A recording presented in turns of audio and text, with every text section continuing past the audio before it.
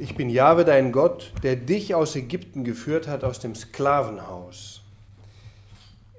Gott stellt sich hier mit einem Nachnamen vor, der ihm wichtig ist. Er hätte auch sagen können, ich bin der, der Himmel und Erde geschaffen hat, und das hätte auch gestimmt. Oder er hätte sagen können, ich bin Jahwe, dein Gott, der allmächtig, ewig und dreimal heilig ist. Aber er sagt, ich bin Jahwe, dein Gott, der dich aus Ägypten geführt hat, aus dem Sklavenhaus. Er sagt, ich bin Gott, der Befreier. Ich bin der, der in die Freiheit führt und der Freiheit schenkt. Das ist die Urerfahrung Israels mit Gott, dass er sie aus dem Frondienst in Ägypten, aus der Unterdrückung mit mächtiger Hand herausgeführt hat. Es gibt wenige Dinge, die den Menschen so faszinieren und die ihn so anziehen wie die Freiheit, nicht die Idee von Freiheit. Und Gott sagt, ich bin es, der Freiheit schenkt. Die Befreiung aus Ägypten ist aber nur der erste Schritt. Aber schon an den dürfen wir glauben, dass die geschenkt ist. Die Befreiung aus Ägypten ist reine Gnade. Und dann beginnt ein Weg ins gelobte Land, in die Fülle der Freiheit. Der erste ist die Befreiung von allem, was erniedrigt, versklavt, beängstigt, bedrückt. Und das will und kann Gott uns schenken. Und er hat es uns schon geschenkt. Nicht jeder von uns könnte in einer ganz anderen Situation leben und könnte letztlich vom Bösen in irgendeiner seinen vielen Arten und Weisen beherrscht sein. Nicht, das Böse hat viele Gesichter.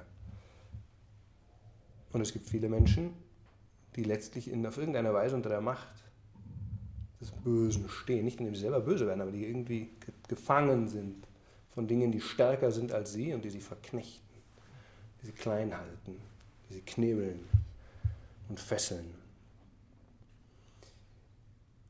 Und Gott, durch seine Gnade, die uns vor allem in der Taufe geschenkt ist, befreit uns, kann uns, will uns und hat uns schon davon befreit, auch wenn wir es immer wieder in unserem Leben fruchtbar machen müssen. Aber dann beginnt ein Weg, denn das ist nur der Anfang, der große Anfang, ein geschenkter Anfang, für den wir unendlich dankbar sein dürfen, den wir auch in unserem Leben fruchtbar machen sollen, indem wir dieses Geschenk wachrufen. Aber dann, wie gesagt, beginnt ein Weg. Das war schon für Israel so, nicht? Er hat sie aus Ägypten rausgeführt und dann 40 Jahre in der Wüste. Ein berühmter Feldherr hat einmal gesagt, dass Mose der größte Feldherr der Geschichte ist, weil er es geschafft hat, das Volk Israel in einer Wüste, die man eigentlich in 3 Tagen durchquert, 40 Jahre im Kreis herumgeführt hat, ohne dass sie es gemerkt haben. Auch eine strategische Leistung. Aber es ist ein langer Weg ins gelobte Land. Es ist nicht so, wie wir das gerne hätten, nicht, dass Gott eingreift, uns rausreißt aus dem Problem und zack, ins gelobte Land versetzt, in die volle Freiheit, zurück ins Paradies. Nein, er tut das nicht.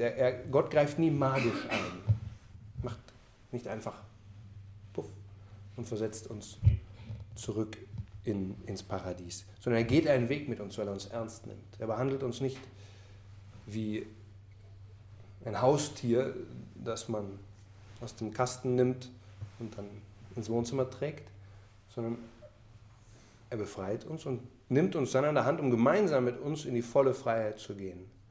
Und das ist, was uns schwerfällt. Die 10 Gebote sind nicht eine Last, die uns auferlegt ist, sondern ein Weg, den Gott mit uns gehen möchte, um in die volle Freiheit zu gelangen. Und das beginnt schon mit dem ersten Gebot. Du sollst keine anderen Götter neben mir haben. Du sollst dich nicht vor anderen Göttern niederwerfen. Nichts, er sagt uns, nichts darf in unserem Leben seinen Platz einnehmen, weil uns das letztlich erniedrigen wird. Und wir können jedes der Gebote als eine Einladung, aber eben auch die Verantwortung zu einem Leben in Freiheit verstehen. Denn darum geht es Gott. Keine anderen Götter haben, nichts vergöttern. Den Namen Gottes nicht missbrauchen, da fällt mir jetzt so schnell nichts dazu ein, was das mit der Freiheit zu tun hat. Der Sabbat, nicht von der Arbeit versklavt zu sein. Du sollst nicht töten, nicht vom Zorn sich versklaven lassen. Du sollst nicht die Ehe brechen, nicht von der Wollust sich versklaven lassen. Du sollst nicht stehlen, nicht von der Habsucht sich versklaven lassen. Du sollst nicht falsch gegen deinen Nächsten aussagen, sich nicht von der eigenen Manipulationsmacht verfangen lassen. Nicht, dass man versucht, die Wahrheit zu biegen, um selber gut dazustehen und deshalb eigentlich selber uns zu schwächen. Und du sollst eben wieder eigentlich die Habsucht nicht nach uns von dem verführen lassen, was anderen gehört. Was wichtig ist, einfach wahrzunehmen, dass was Gott mit uns will, ist ein Weg in die Freiheit. Aber wir müssen mit ihm gehen. Und wir können immer wieder zurückfallen nach Ägypten. Und in der Fastenzeit geht es genau darum zu sagen, ich mache mich wieder auf diesen Weg. Ich erkenne wieder, dass ich eigentlich unendlich beschenkt bin, weil er mich schon befreit hat in der Gnade. Zu einem Leben in Freiheit hat Gott euch berufen, sagt Paulus. Aber wir müssen eben diesen Weg gehen. Und sonst, denn es kann uns passieren, wie wir im Evangelium sehen, das ist ja das erlöste Volk Israel und der Tempel ist aber voll von Händlern. Christus kommt in den Tempel und treibt die Händler aus. Da geht es letztlich wieder um Freiheit, darum den Tempel zu befreien, dafür, dass die Menschen dort Gott begegnen können. Und was ist dieser Tempel, um den es Gott geht? Was ist der Tempel, für den der Herr eifert? Nicht der Eifer für dein Haus verzehrt mich. Der Tempel sind wir. Ihr seid Tempel Gottes. Jeder von uns ist ein Ort, in dem Gott wohnen möchte. Und wenn Christus sich hier so gewalttätig zeigt, dann ist das im Dienst an uns. Er will uns helfen, alles rauszuwerfen, was den Tempel verunreinigt. Auch darum geht es in der Fastenzeit, wieder loszulassen, ihm zu helfen, alles rauszuwerfen, was nicht in diesen Tempel hineingehört. Und nicht, weil es ihm um rituelle Reinheit geht, weil es ihm darum geht, dass wir das Gesetz erfüllen, sondern weil er unsere Freiheit will. Und die Freiheit will er, damit wir lieben können. Und deshalb noch ein letzter Blick auf die zweite Lesung. Wir verkündigen Christus als den Gekreuzigten. Christus, der Gekreuzigte, ist das größte Bild letztlich von Freiheit. Auch wenn das noch so widersprüchlich ist. Wer könnte unfreier sein als jemand, der ans Holz genagelt ist, von seinen Feinden übermächtigt wurde, überwältigt wurde, sich nicht wehren konnte und dort festgemacht ist. Frei, wer ist unfrei? Unfrei ist der das tun muss, was er nicht tun will. Nicht? Die Israeliten in Ägypten waren Sklaven. Sie mussten tun, was sie nicht wollten. Deshalb ist jede Abhängigkeit eine Art von Unfreiheit. Nicht? Weil sie den Menschen irgendwie zwingt, etwas zu tun, was er nicht will. Eine Substanz nehmen, Dinge sehen, Dinge tun, die er eigentlich nicht will.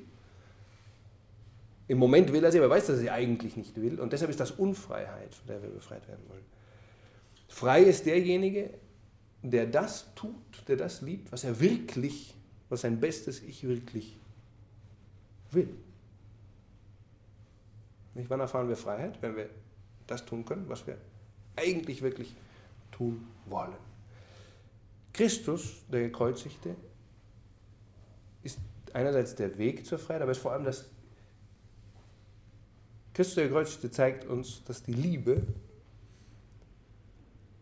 auch wenn sie auf Erden immer wieder mal besiegt wird, auch wenn das Böse auf den ersten Blick stärker zu sein scheint, wenn wir das ernst nehmen und durchziehen sozusagen mit dem Lieben, dann können wir zwar immer wieder auch am Kreuz enden, aber sind nie so frei, wie wenn wir der Liebe treu bleiben. Christus ist sich selbst treu geblieben, weil er auch dem Feind gegenüber, den, der ihn zerstören wollte, weiter gütig war, weiter geliebt hat. Er hat nie auf das Böse mit Schlechtem geantwortet, weil er die reine Liebe ist.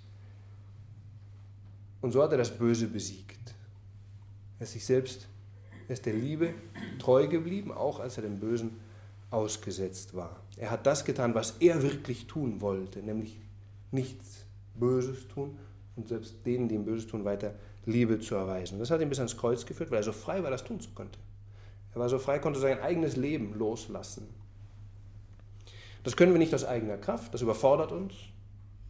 Das steht nicht, es liegt nicht in unserem Vermögen. Aber es kann uns geschenkt werden. Und er hat das für uns getan.